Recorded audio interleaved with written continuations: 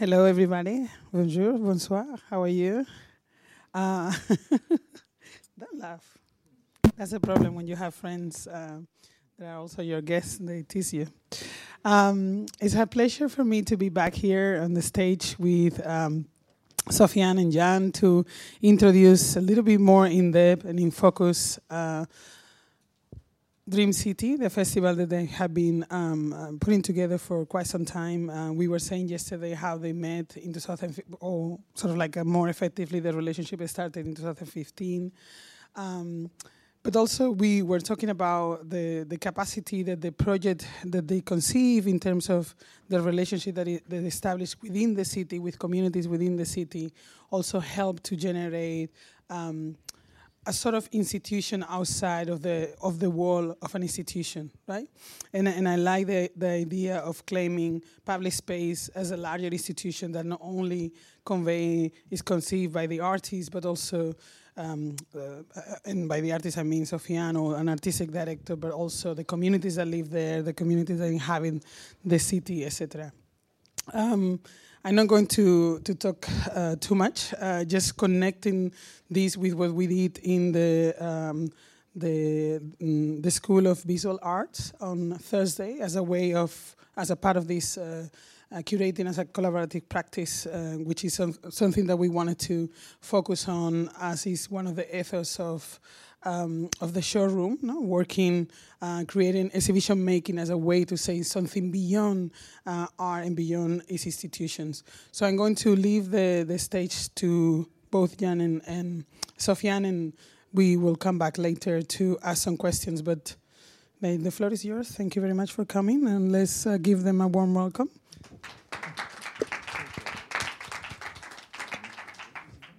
Il y a tout ce qu'il faut, oui. Bonjour tout le monde. On va commencer par une vidéo et puis on commencera une conversation. J'espère que cette conversation sera ouverte et partagée et pas juste dans un seul sens. Autrement, je m'ennuie et je me sauve. Bien.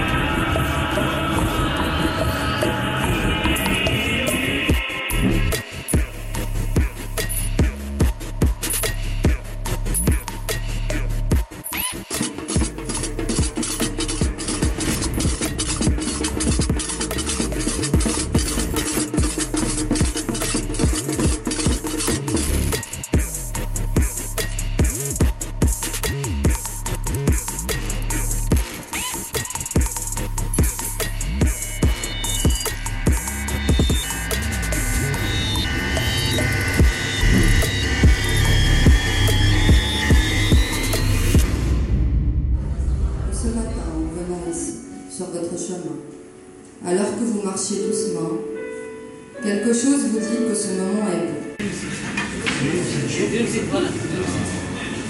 Voilà, Dream City. Dream City. Voilà, Dream City.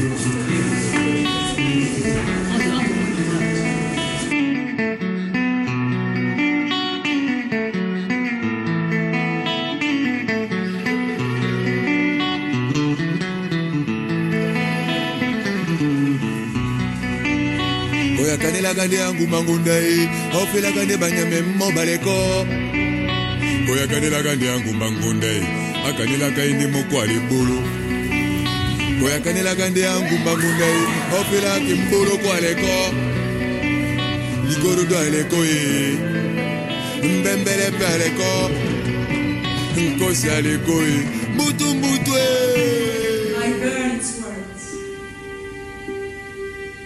and from the ashes I make eyeliner. In front of me, I talk with the waves of the sea, and I share my pain with it, half. I take a step, and an inch of a step, and I draw a line, a 0 degree to start again, to run from all human beings, creatures of evil. Koyakanila kande yangu mangundai ofela kimbolo kwa leko igoro do aleko mbembele pereko igoro do aleko mbembele pereko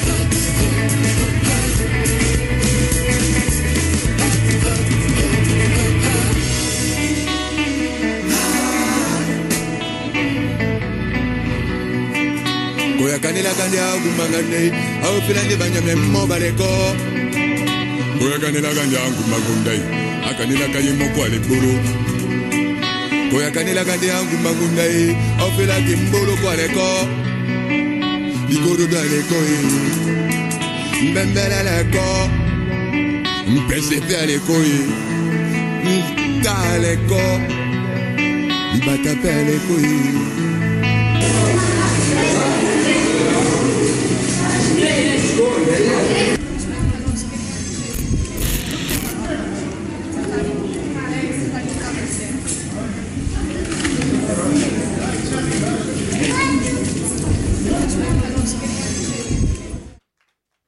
Ce qu'on voit là, c'est 13 ans de réflexion sur un contexte. Un contexte, et je veux dire un contexte tunisois. Je ne parle pas de Tunisie, mais je parle de Tunis. C'est 13 ans d'engagement sur l'instant présent, dans la dimension de construire un futur commun.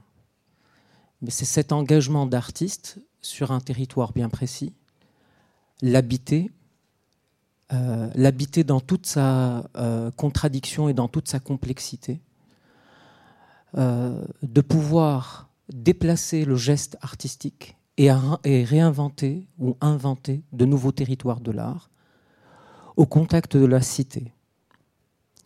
Ce dispositif et ce laboratoire, et que je nomme et que je renomme aujourd'hui, pour moi, c'est la dimension d'un Bauhaus à ciel ouvert.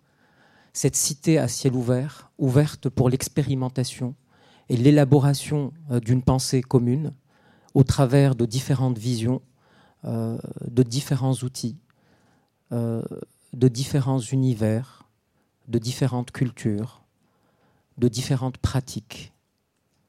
Je dis différentes et j'insiste pour marquer la dimension de la diversité et de l'acceptation de cette diversité.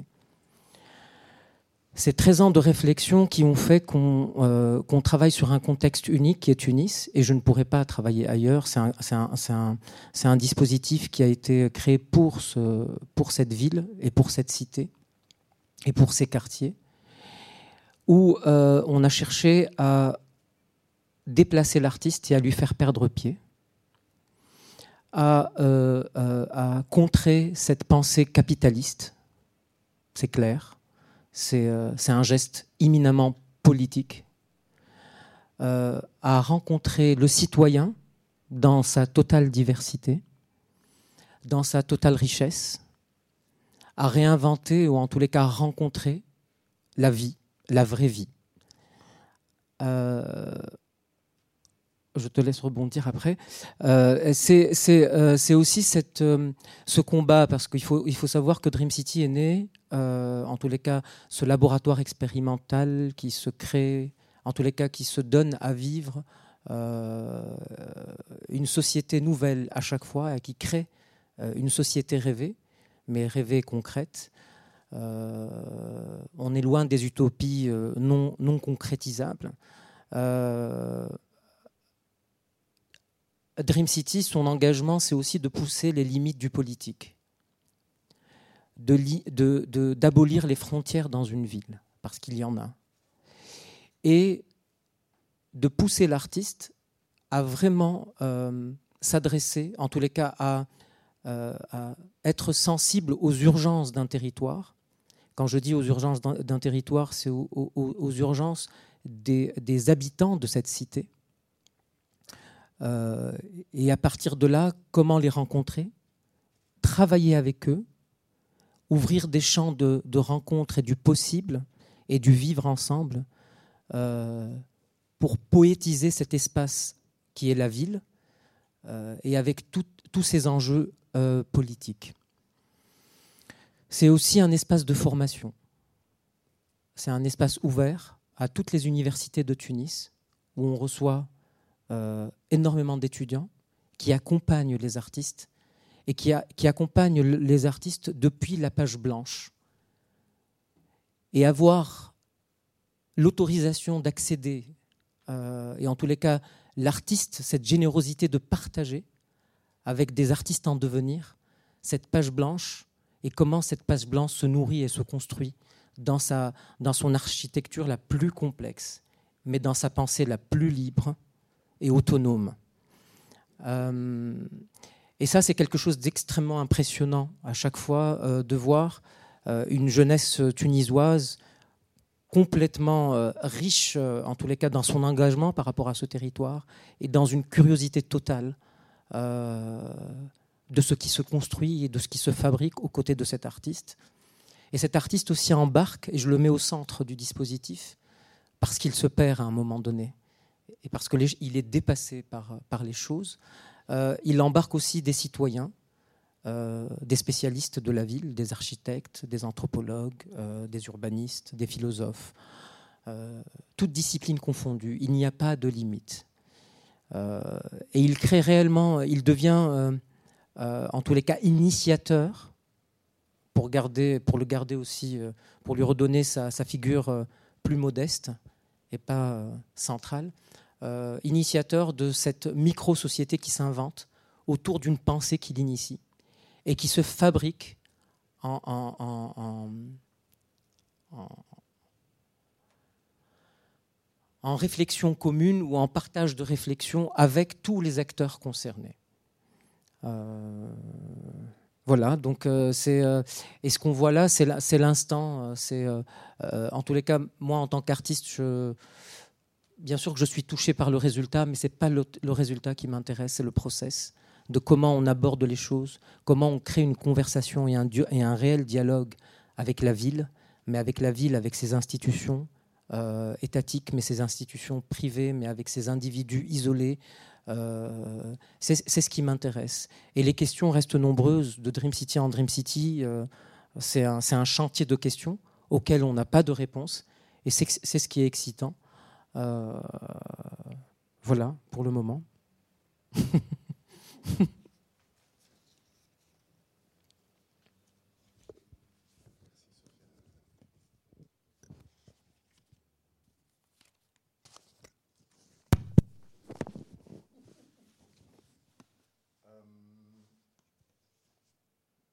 Moi, j'ai rejoint l'équipe en 2014.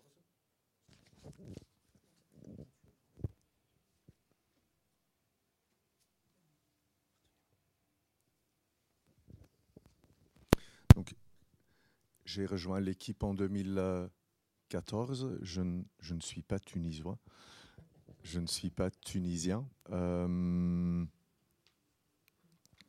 Mais nous nous étions rencontrés avec Sofiane et avec Selma, sa sœur, parce qu'au départ, de cette aventure, il y a donc 2 artistes, 2 créateurs, Selma et Sofiane, qui ont fondé la rue en 2007 à Tunis, sous la dictature de Ben Ali. Et il y a eu une première édition de Dream City comme une sorte de coup d'État artistique, une marche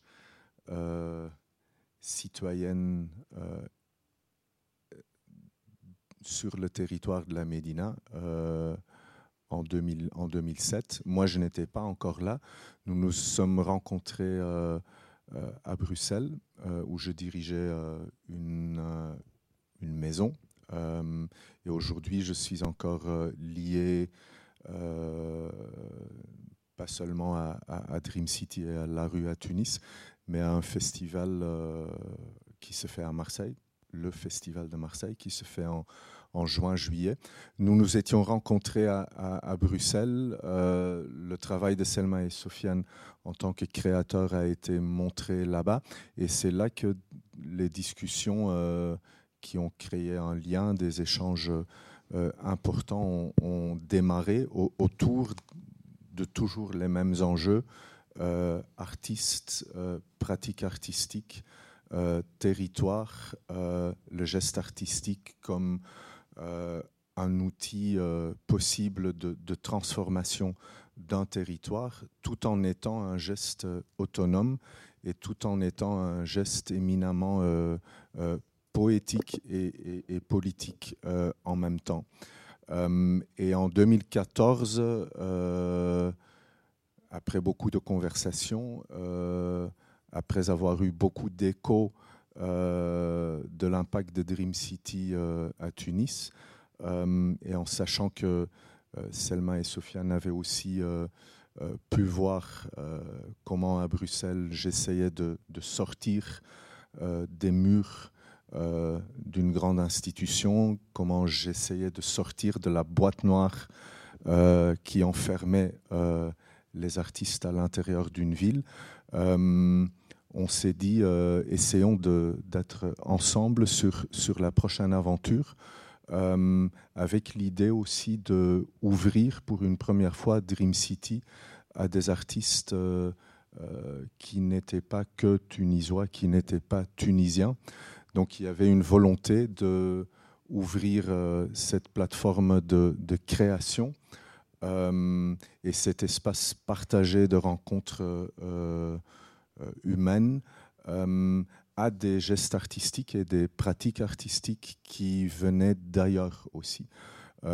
Et je dirais que c'est une dimension qui s'est ajoutée depuis 2015 et sur ces 3 dernières éditions, 15, 17, 19, Dream City, en plus de cette plateforme de création et de cet espace partagé, est devenu une sorte de plaque tournante, de parlement aussi, je dirais, où des gestes artistiques, des paroles artistiques qui viennent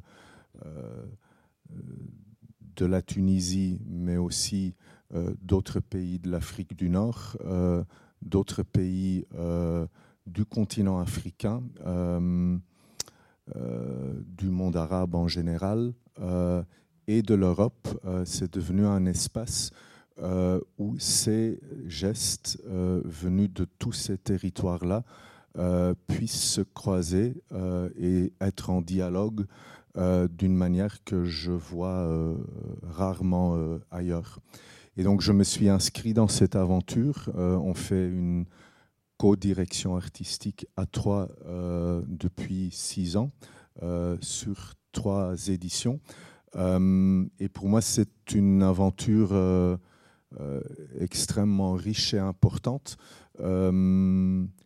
qui m'a confronté avec les contraintes, les limites de ce qu'on peut encore faire sur le terrain de la création dans les grandes institutions européennes.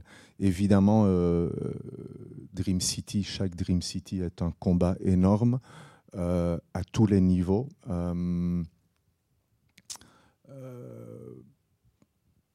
Sur ce territoire, mais aussi pour obtenir les fonds, les financements.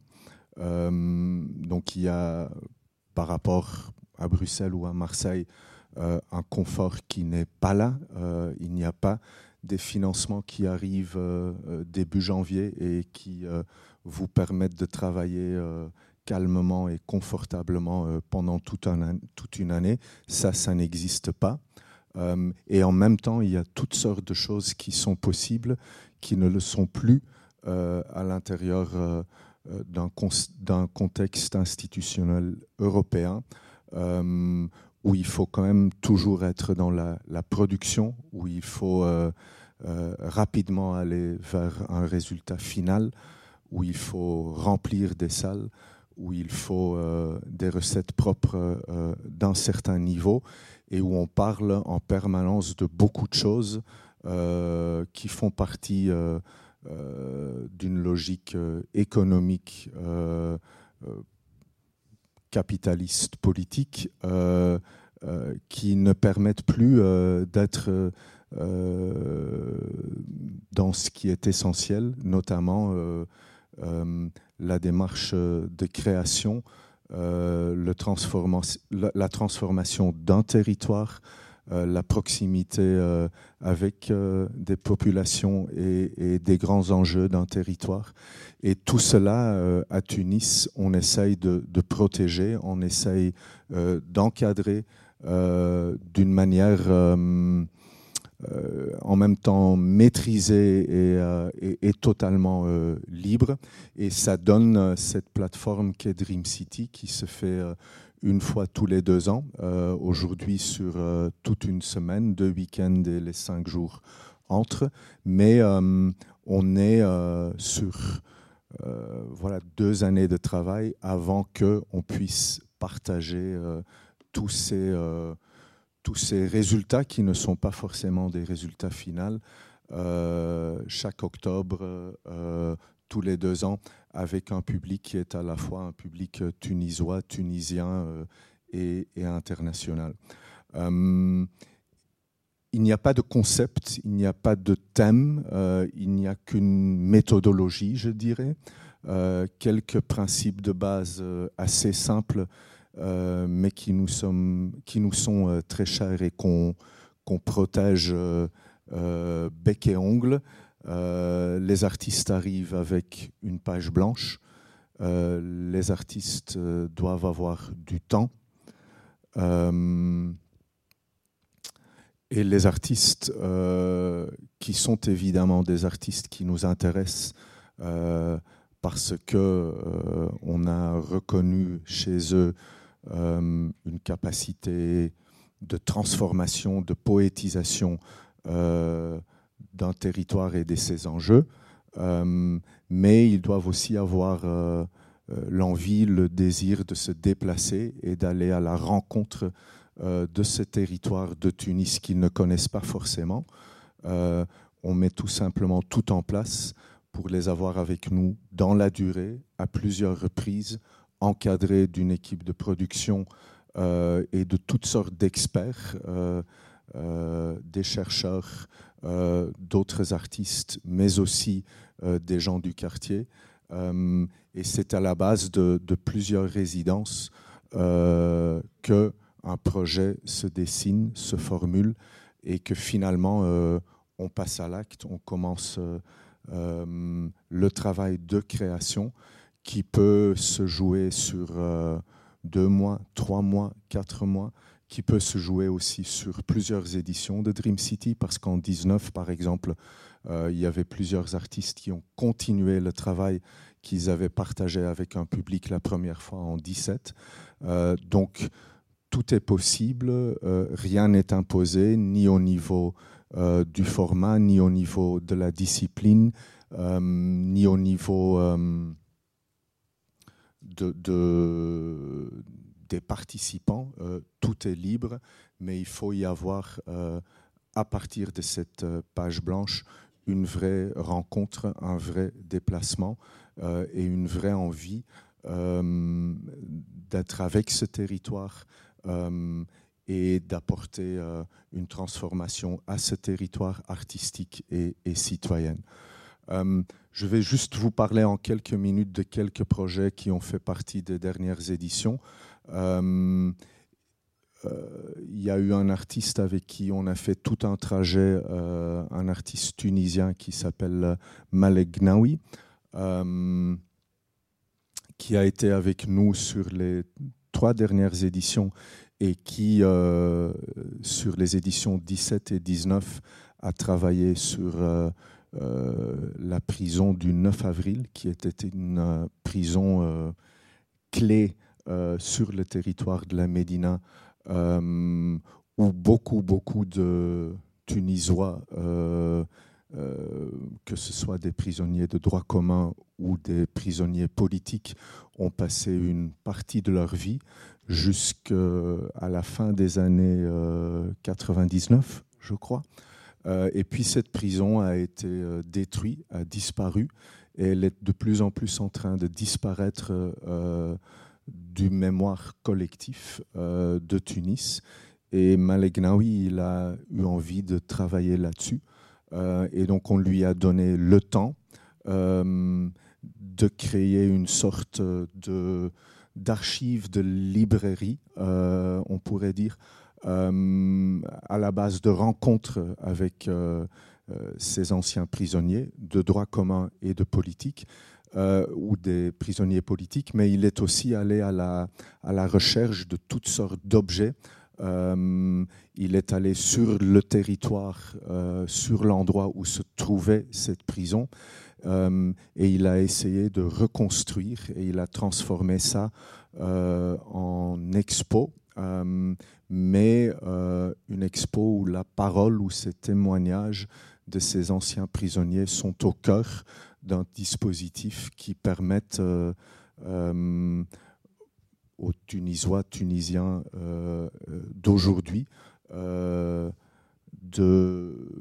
partager ces témoignages et de ne pas oublier ce qui s'est passé là et ce qu'a été l'impact énorme de cette prison sur toute une vie politique, sociale de ce territoire.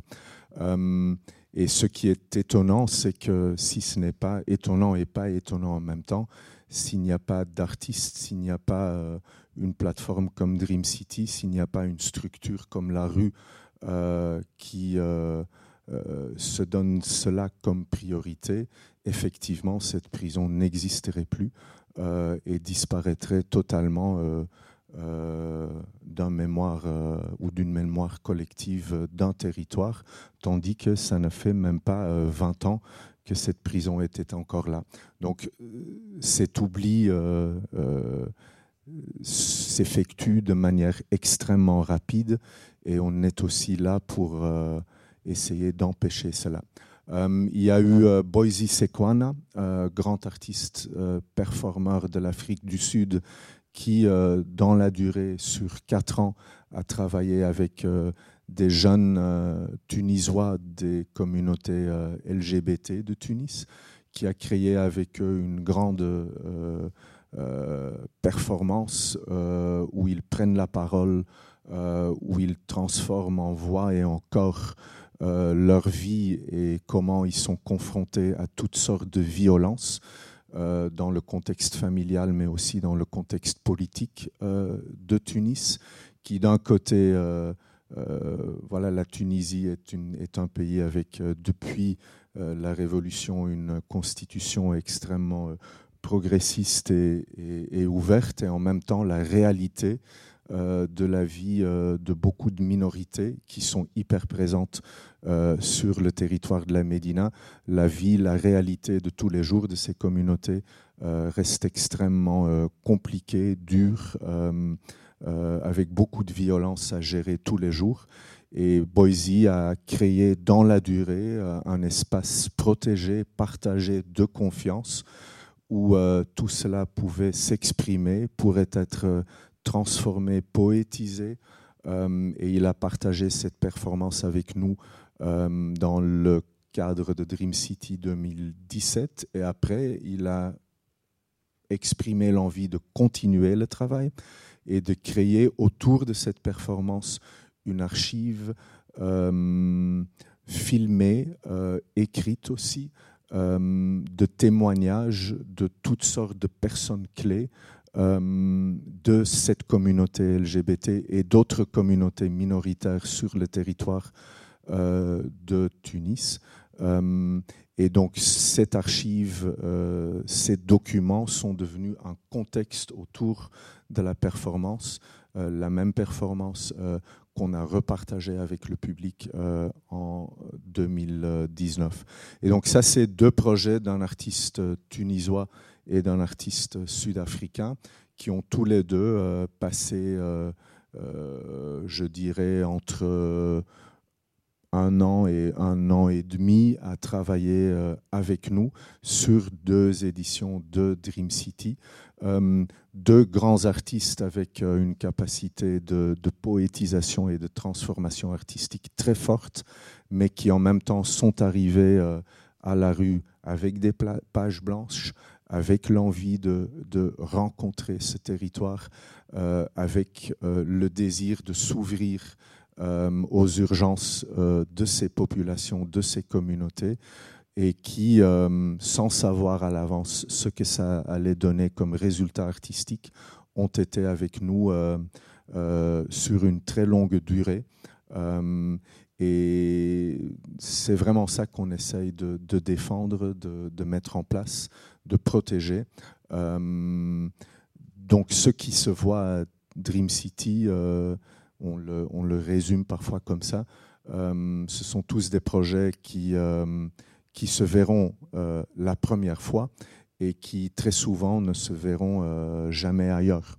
Donc tout est fait là-bas avec le contexte et pour le contexte. On n'est pas du tout dans une logique de diffusion. On ne doit pas penser aux coproducteurs qui ensuite doivent pouvoir accueillir cette forme. Tout est fait là-bas avec une grande exigence et une grande force, donc sans aucune concession artistique, mais avec le contexte et sans être dans des compromis de toutes sortes qui font que très souvent dans des contextes de festivals en Europe, et je sais de quoi je parle, on perd le lien, on perd l'échange avec un territoire parce qu'on doit tous se mettre ensemble, coproduire des projets à 5 ou à 10 partenaires, et finalement tous les festivals deviennent un peu interchangeables, et ce qui se voit à Bruxelles, à Vienne ou à Marseille, c'est un peu la même chose. Tunis et Dream City sortent vraiment de cette logique-là, et c'est une des raisons, en plus de tous ceux ou de toutes celles dont on a déjà parlé, pourquoi voilà, c'est un festival qui m'est très cher, et c'est un plaisir et un honneur énorme de pouvoir y contribuer un tout petit peu. Other proposals that you know that had occurred here in Marrakesh or that have such a strong, I will say, such a strong ethos to take public space and what it means to perform within public space, which is transforming, as you were saying, the public sphere, no? And the role and the agency that the artist has in order to claim a status beyond the realm of art, which I think sometimes we tend to focus so much in our microcosm, and I feel what is interesting about what you're saying, and I had this take. I was thinking about that yesterday when we were leaving the restaurant and you had Noah in your arms and we were walking the streets of Medina saying hello to everybody almost in an ambassadorial way. But there is something about breaking the barriers of who, and we were talking a lot about the body. There is something you say also about the bodies, no? Like our bodies in the city, what that entails, how that brings something else, a message from somewhere. And I was reminded of some of the earlier performance of Laboratoire Agitar in Dakar, where they were thinking, oh, we need a theater, no? This idea of the need of a space and where you will lure people in, and they realize after many, many years that what they really needed, it was their bodies, right? Like the bodies of the let's say performers were not only performers, were filmmakers, were writers, were visual artists, were other kind of artists. They said no, everything was in the body, and the capacity with the body of bringing, as they say, the human capacity in his status. No, I don't remember exactly the quote, but it was something like that. No, and body politics as something that somehow nurture the kind of work you do. No? I mean, I don't know if you want to take a lead on that, but I will say I love for us to talk a little bit more about that engagement, no? About the capacity of us to getting out of our own bodies in a way that also Voices Project, no? When he goes back to the second edition of Dream City, is not only about LGBTQ AI, it's about also how we can make those stories being part of a regular storytelling of everybody else. No? How we can integrate. You said something about dignity yesterday. No? So all this aspect, I think if you can span a little bit more on that, it will be great. Oui, merci de rappeler ça, parce qu'effectivement, comme effectivement nous sommes chorégraphes et danseurs, donc toute l'idée de Dream City est partie d'une urgence politique, donc corps et politique absolument, la dignité des corps qui est totalement perdue et qui a été totalement perdue. Et il y a quelque chose d'extrêmement important là-dedans, parce qu'il faut faire extrêmement attention aux politiques qui a récupéré cette dimension du travail contextuel pour en faire de l'animation de rue. Et on n'est pas dans ça, absolument. Et il faut faire, parce que on en parlait avec Yann tout à l'heure, c'est une posture. Et garder son autonomie pendant 13 ans et être indépendant, mais tout en collaborant avec toutes les institutions, parce qu'il y a un engagement du corps citoyen. Et effectivement, je reviens au corps citoyen, parce que dans la réflexion en 2007, et c'est venu dû à une contrainte, où on est passé sur une radio, où notre corps a été violenté, parce qu'on a été on a été censuré avec Selma, on a subi une censure réelle, et on a vu les limites du corps citoyen, ou en tous les cas du corps politique. Et c'était le corps politique qui avait la main sur le corps citoyen. Et ça, il y avait non seulement la main, mais la maîtrise totale. Et que il nous a entièrement confisqué l'espace public. Et c'était par cette dimension du corps, comment faire un putsch artistique pour se réapproprier cet espace public, qui est le nôtre. Et donc, réinventer un récit qui est le nôtre. Mais, effectivement, il y a la dimension de qu'est-ce qui fait commun? Quel est notre commun à tous? Pour pouvoir avoir la force et la puissance et la dimension du collectif, en tous les cas le corps dans sa singularité, mais associé à d'autres corps, était quelque chose d'extrêmement important. Alors il y a nos corps et les corps de la cité. Et donc c'est une pluralité de corps, c'est une complexité de corps, c'est un additionnement de corps, c'est corps plus qui fait que tu deviens une force et que dans la singularité de tout ce corps, on devient un seul et unique corps. Et là, il y a un face-à-face clair avec le politique qui, lui, est dépassé même par cette situation et par cette prise de possession de l'espace public. Ce qui n'est pas quelque chose de facile, Yann l'a dit tout à l'heure, c'est extrêmement dangereux et périlleux.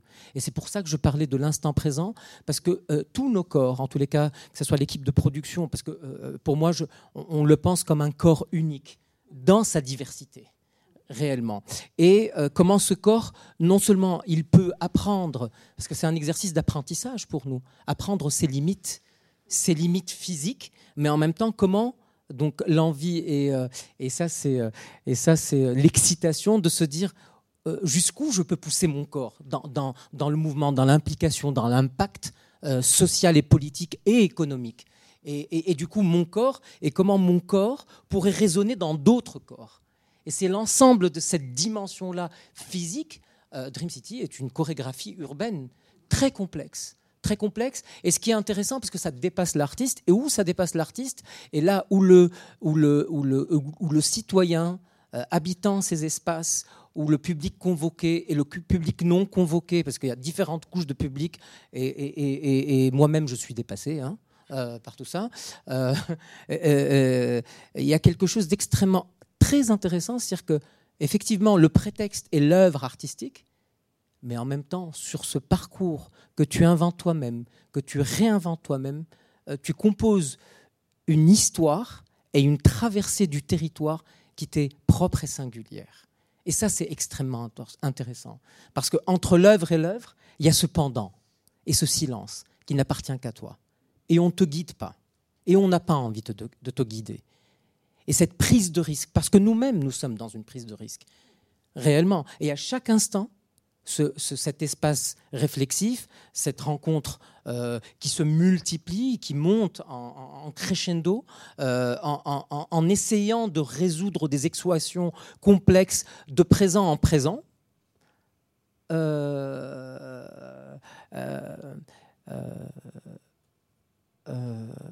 résoudre ces équations, effectivement, qui, je veux dire que ce qui est vraiment intéressant dans cette résolution d'équations, c'est aussi donner cette liberté, cet aléatoire. Moi, j'aime bien l'aléatoire chez Cunningham. Et cette dimension de l'aléatoire est extrêmement importante. Et c'est très bizarre parce que le public tunisien nous le renvoie et ils sont perdus. Et ils sont extrêmement perdus. Et parce qu'on n'arrive pas dans un fauteuil, parce qu'on ne te demande pas de regarder dans cette direction, mais toutes les directions sont possibles. Et du coup, c'est l'acceptation de l'autre. Parce qu'aujourd'hui, je ne sais pas si vous vous rendez compte, mais on ne sait plus se regarder, on ne sait plus s'écouter et on ne sait plus s'apprécier. Alors, comment recréer ces espaces de l'acceptation de l'autre ? Parce qu'on est figé, c'est-à-dire qu'on a une tête complètement remplie et on nous a appris à regarder dans un seul et unique sens. Quand tu arrives en étranger, en France ou part, tu dois être dans une carte. Mais on s'en fout de ton récit, d'où tu viens. Tu dois correspondre à ça. Et nous, on est là pour contrer ça, en tous les cas. Et pour essayer de poser les bonnes questions, mais ensemble. On ne peut pas le faire dans un seul et unique sens. C'est une composition jusqu'au bout, Dream City. D'ailleurs, les œuvres, on ne les découvre que la veille. Et ça, c'est la limite de la prise de risque. Et effectivement, c'est pour ça que Yann dit que c'est un laboratoire ou une plateforme qui n'existe nulle part ailleurs. C'est-à-dire que rien n'est prémédité, tout s'invente et tout peut bouger à chaque instant. Et c'est ça qui est extrêmement excitant. Et avec l'apport, en tous les cas, le regard soit impliqué, soit extérieur du public, il y a encore un autre récit qui s'inscrit et une diversité de récits qui s'inscrit dans le temps. Voilà. Et merci pour le corps, oui, absolument, qui est totalement central. Thank you. Anybody in the audience? Yeah? Bonjour Sofiane, on s'est rencontrés à Tunis, dans votre association. Je voyais qu'on s'est regardé. Moi, ce qui m'interpelle beaucoup de votre projet et que j'aimerais bien que peut-être 18 ou quelqu'un intervienne, c'est la différence par rapport au contexte ou le parallélisme de Marrakech. Je pense qu'ici, on a une difficulté supplémentaire, c'est qu'on est dans une ville qui est principalement touristique. Donc notre audience, elle est extrêmement influencée par ça, par des moments très saisonniers, où il y a des grands événements comme la foire, etc., où tous les acteurs, le peu des acteurs culturels avec un agenda intéressant s'édrainent sur des grands événements majeurs, et dans lesquels il y a très peu qui se passe entre biennales. Dans votre cas, vous avez très peu parlé, mais il y a énormément de choses qui se passent entre moments forts et pas moments forts de biennale. Et je pense que ça, c'est la difficulté des acteurs culturels ici, et majoritairement de ceux qui travaillent dans la Médina, la difficulté d'un public qui est principalement... tout ce qui s'est fait est principalement généré pour un public élitiste, donc un public qui a un discours déjà assez construit, une capacité de lecture assez compréhensible, mais il y a très peu de choses qui se passent ici à Marrakech directement de la Médina avec la population de la Médina, et le peu d'associations qui sont en train de travailler n'ont pas ce niveau de maturité que vous avez.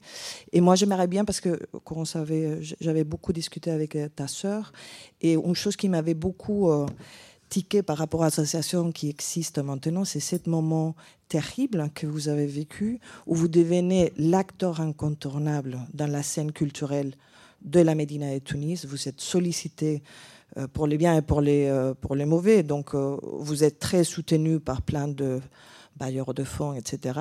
Mais vous êtes l'acteur incontournable. Votre agenda a grandi. Et il y a eu un moment que les monstres, il était ingérable. Donc, j'aimerais bien, parce que là, je vois les 18, il est en train d'évoluer beaucoup. Pikala aussi, il commence à devenir acteur incontournable. Donc, voilà. Ouais. Merci d'ouvrir cet espace. Parce qu'on est assis là et on parle dans le confort. Et Yann le sait, moi, je m'inscris en tant qu'artiste réellement. Et je peux partager avec vous quelque chose. Aujourd'hui, j'ai la distance de le dire. Avec ce que vous dites, moi, ça me fait peur d'être acteur incontournable. Je n'ai pas cherché à l'être, en fait. Hein. Et ça ne m'intéresse, mais vraiment pas. Ce qui m'intéresse, c'est de pouvoir produire un espace où les libertés de chacun sont respectées et défendues. Et c'est ce que la rue fait. Et ce qui est très beau aujourd'hui, c'est que, j'espère qu'on va y arriver, parce que tout le monde dit « vous n'y arriverez pas ». En tous les cas, il y a une passation et il y a une relève. Il y a une jeunesse tunisienne au bureau qui, elle, prend vraiment... C'est ce qui fait qu'aujourd'hui, je peux être là. Mais ça nous a pris avec Selma 15 ans de travail. C'est énorme sur le temps. Mais l'idée, ce n'est pas d'être, et on adore se cacher, ce n'est pas d'être à l'avant-scène. Et moi, d'artiste, je m'en fous de moi-même parce que moi-même, je suis perdu dans la vie. Et pour partager quelque chose d'intime avec vous, j'ai vécu un burn-out. Je viens de renaître à peine d'un burn-out. Et ça, c'était à cause de toutes ces pressions-là. Et en tous les cas, c'est une perte, pour être sincère, c'est une perte de tous les instants. Et c'est-à-dire qu'à chaque instant où tu te dis « tiens, je tiens quelque chose », tu le perds directement. Voilà. Et réellement, je m'en fous d'être sur des scènes nationales. C'est aussi de quoi a besoin Marrakech aujourd'hui. Il y a des paramètres clairs. C'est une ville touristique. Ça, c'est une chose. Donc, elle engage un certain public. Il y a une sphère bourgeoise de société capitaliste, de trucs, collection, nanani, nanana. Ça, c'est autre chose. C'est bien que tout ça existe. C'est une vraie dynamique, mais il y a un manque. Qu'est-ce que la société civile, ou en tous les cas, qu'est-ce que les espaces comme le 18 ou autres, aujourd'hui, peuvent amener à la vraie vie? Il y a une vraie vie dans Marrakech. Et on a visité, j'étais content d'être dans l'espace du 18, parce que je me dis, enfin, il y a des vrais gens quoi, dans cette ville. Il y a des vrais gens, quoi. Il y a des vrais gens avec de vraies urgences, qui t'arrêtent dans la rue, qui sont très accueillants, mais en même temps, tu sens une fragilité. Ces enfants qui jouent dans la rue, je sens qu'il y a énormément à faire ici. Et ça, c'est à vous de le résoudre, je pense. Nous, on n'a aucune prétention, parce que nous, on essaye modestement de trouver des solutions chez nous. Et par exemple, l'engagement que Acher Afan, l'association La Rue, a eu, c'est l'engagement auprès des enfants du territoire. Pourquoi ? Parce qu'on a des taux de suicide d'enfants énormes, entre 6 et 12 ans, dans différentes régions. Donc, on a essayé d'écrire un protocole et un concept pour pouvoir, en tous les cas, créer des champs du possible et sauver ces enfants qui seront les publics de demain, qui seront nos ministres de demain, qui seront par l'art. Un seul et unique outil, pour nous, on ne sait pas faire autre chose. C'est notre matière. Et on ne peut pas se réinventer autre chose, on est comme ça. Voilà. Et l'artiste, c'est des pics. C'est en haut, puis très très en bas, puis en haut, puis très très en bas. Et il faut. Et c'est vrai que là, je le dis, il est là, mais c'est rare quand on a rencontré Yann et quand je l'entends parler. C'est très rare quand tu as des gens, en tous les cas, qui sont dans la programmation. Je ne veux pas dire qu'il est dans la programmation. Il est ailleurs. De croire aussi. Il m'étonne des fois en disant, oui, aujourd'hui, tel artiste, voilà, c'est un raté, mais il a raté son espace aujourd'hui, sa rencontre, mais on continue à le soutenir. Et ça, c'est un véritable engagement aussi. Et ça, tu apprends. Tu te dis, oui, C'est une réalité. Et il faut faire avec cette réalité. Et donc la dimension du procès est très importante. Nos urgences à Tunis ne sont pas les urgences à Marrakech, ça c'est clair. Et aujourd'hui, tout ça existe dans Marrakech. Il faut avoir aussi de la distance et un peu sortir de la sphère et se dire où est-ce que je peux. Et en tous les cas, la rue s'engage à être partie prenante d'un projet de société. Ça, pour nous, c'est extrêmement important. Comment, moi, je peux être facteur du changement? Oui, l'art est capable d'être facteur du changement. Oui, l'art peut booster l'économie d'une cité, absolument. Mais il faut le démontrer. Et il faut expérimenter. Si tu n'expérimentes pas, tu ne peux pas, si tu ne le pratiques pas, tu ne peux pas le voir. Et ça, on le voit. C'est-à-dire que les commerçants autour de nous, ils aimeraient avoir, pendant la Révolution, juste après la Révolution, ils n'ont pas vendu. Il n'y avait plus de touristes. Dans la Médina, il y a une double face dans la Médina, il y a l'aspect touristique, 2 axes très clairs, mais après, il y a un échantillonnage d'humanisme, d'humanité, d'hommes et de femmes et d'enfants juste incroyable à embrasser avec le corps. C'est vrai, des forces humaines c'est une vraie claque, quoi. C'est une vraie leçon de vie. Des jeunes qui sortent de prison et qui sont en attente, assoiffés. Alors c'est soit la mosquée et l'extrémisme qui va les récupérer, soit c'est une autre cellule de gens, de penseurs. Et où est notre action? Est-ce qu'aujourd'hui, sur les territoires qu'on habite, c'est juste s'exposer sur un plateau et dire « moi, j'existe » et ça, j'ai très mal aujourd'hui quand je sais ce qu'il y a comme urgence sur mon territoire. Ça, je ne peux pas, quoi. C'est extrêmement violent de ne penser qu'à moi. Je ne peux pas. C'est quelque chose qui t'habite ou qui ne t'habite pas. Ou me dire, comme tous les artistes, les marchés de l'art, c'est super. Aujourd'hui, je fais la Tate, demain, je fais le Palais de Tokyo. Après, tu te poses des questions.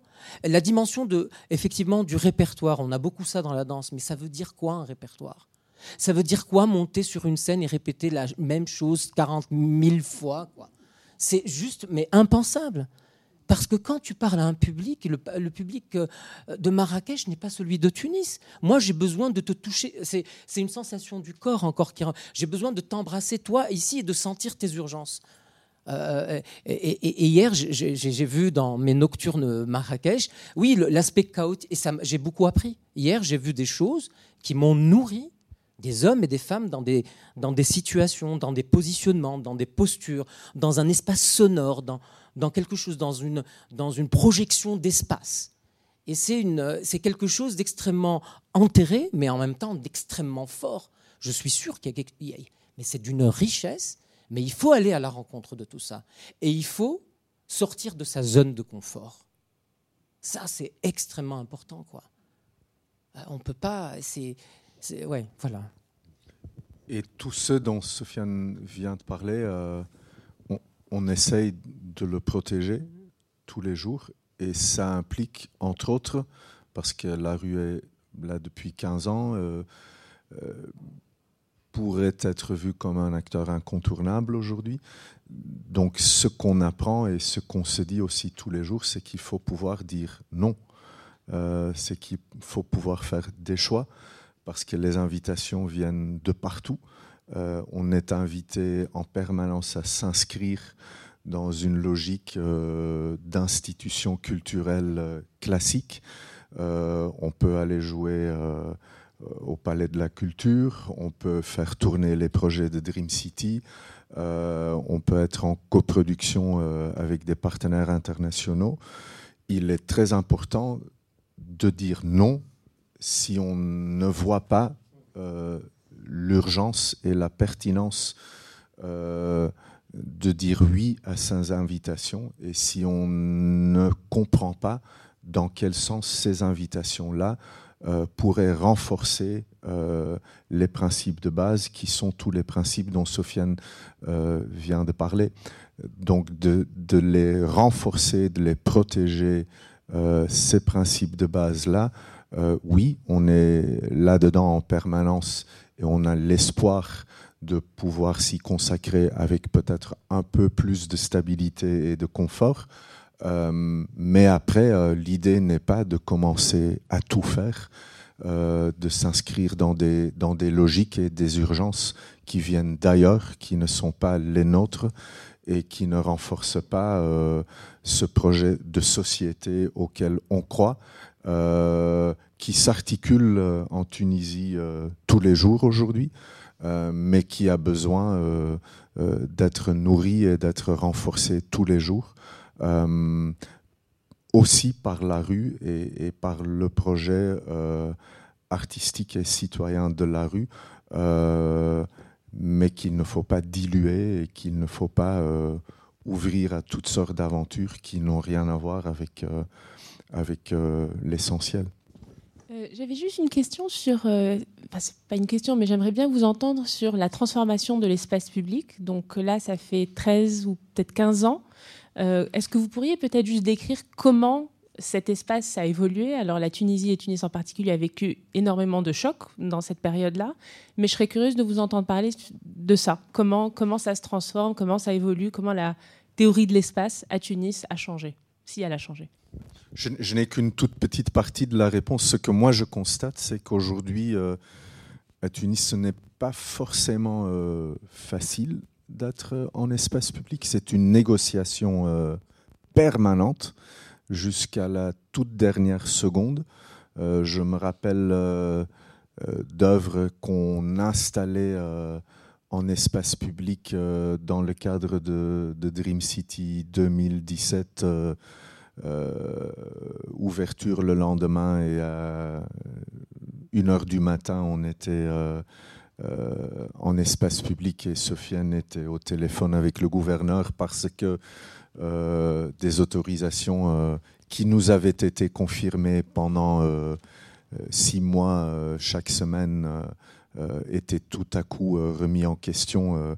Donc, il faut être en négociation, en volonté de dialoguer, d'expliquer, de réexpliquer en permanence. Mais si on est dans cette attitude-là, énormément de choses sont possibles. Et tout le monde se déplace, les pouvoirs politiques aussi, parce que l'œuvre dont je parle était une œuvre de Nidal Shamer, l'artiste visuel qui a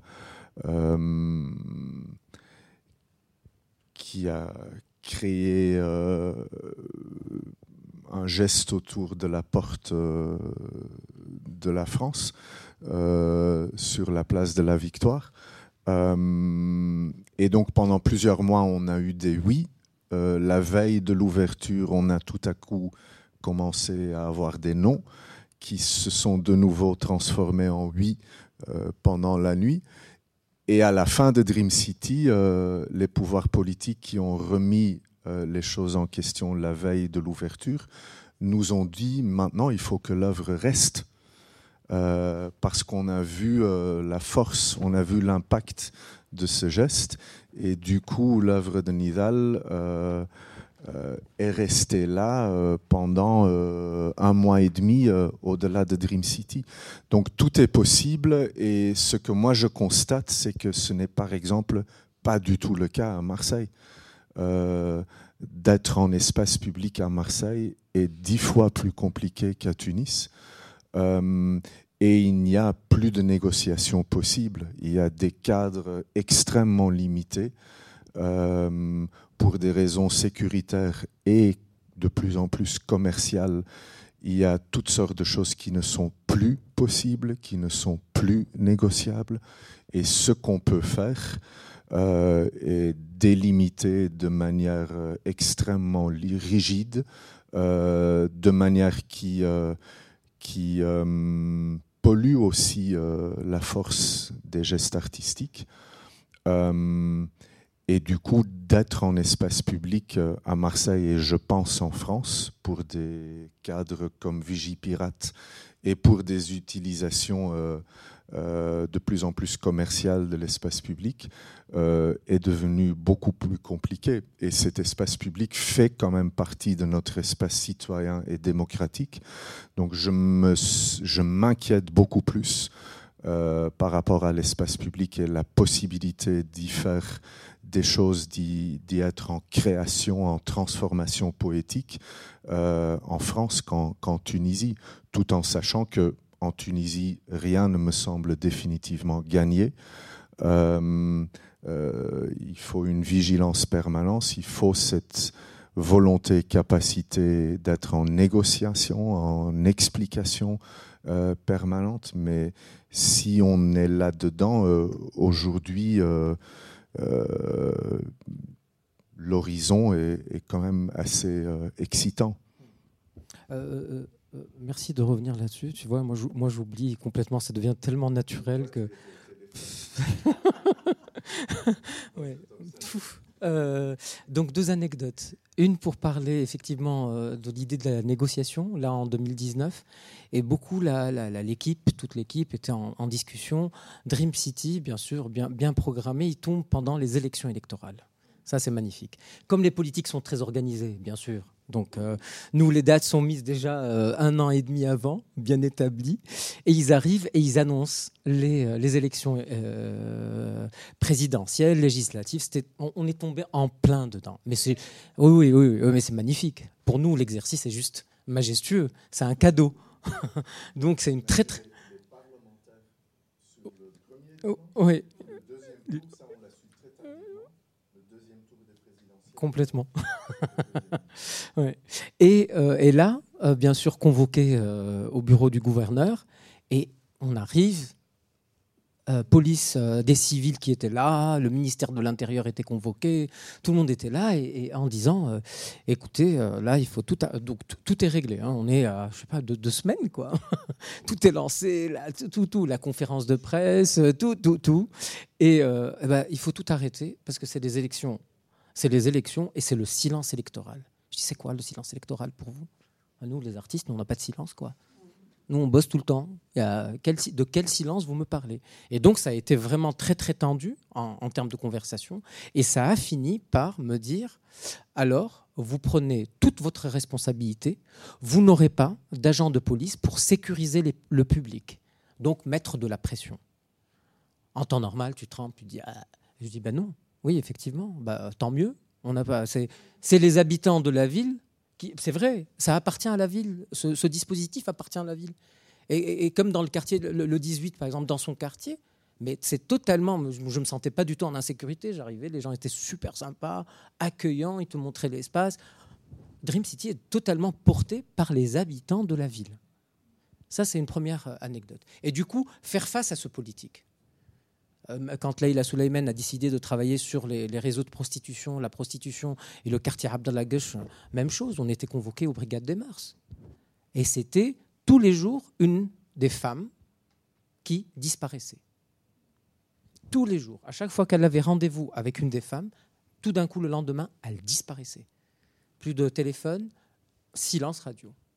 Et là, tu touches à des choses extrêmes en termes de présence politique dans la cité, et en tous les cas le contrôle et l'over-control.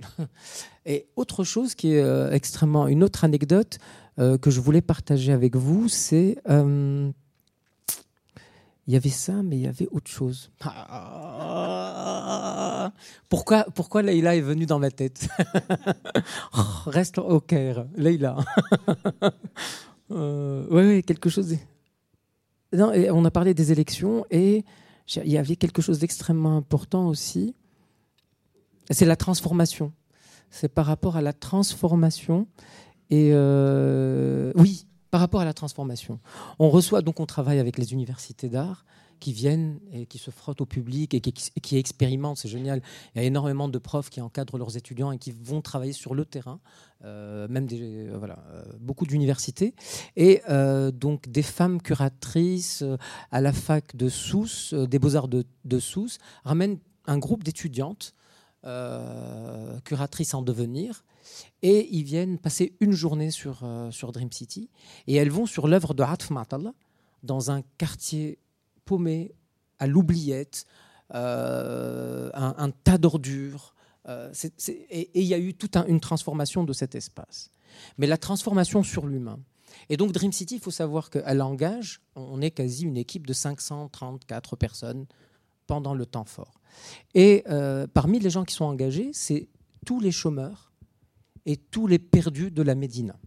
Et donc, tu as des grands gaillards magnifiques qui, quand ils te prennent, ils t'embrassent totalement, tu n'existes plus, quoi. Et tu as ces femmes qui vont dans ce quartier extrêmement dangereux. Et qui, d'habitude, personne ne rentre dans ce quartier. Et il y avait un gros gaillard tatoué comme ça, avec une tête assez particulière. Et il vient les voir, et elles étaient perdues, et il leur dit « Attendez, l'œuvre de Atf Ma'atala, c'est par là. » Et elles ont eu tout de suite peur. Réaction humaine tout à fait normale, parce que schéma, voilà, donc elle juge la personne déjà à la première image. Et il était en train de la convaincre en lui montrant son badge. « Je suis Dream City, mais je suis vraiment Dream City, suivez-moi !» Et donc elle m'a dit, on a mis un temps, on s'est dit, c'est louche. Et elles l'ont suivi, et il leur a expliqué l'œuvre de Atf Ma'atala d'une manière que je ne pourrais même pas expliquer moi aujourd'hui. Parce qu'il a été témoin, parce qu'il est l'enfant de ce quartier, et il a été témoin de tous les moments que Atf a passé dans ce quartier. Et Atf, avec ses 2 collaborateurs, botanistes et architectes, sont devenus les enfants de ce quartier. Parce que ces gens ont senti la sincérité du geste artistique. Et qu'il y a des gens qui leur disent aujourd'hui qu'ils sont importants. Et ça, c'est extrêmement... Et là, il y a une réelle transformation. Et aujourd'hui, sans nous, vous allez dans ce quartier et vous allez passer et être super bien accueillis. Chose qui était... C'était un quartier de dealers, on ne rentre pas, on casse les luminaires, c'est-à-dire le trafic le soir, c'est impossible. Tu ne peux pas accéder à cet espace. Et aujourd'hui, il y a une vraie vie dans cet espace. Ouais.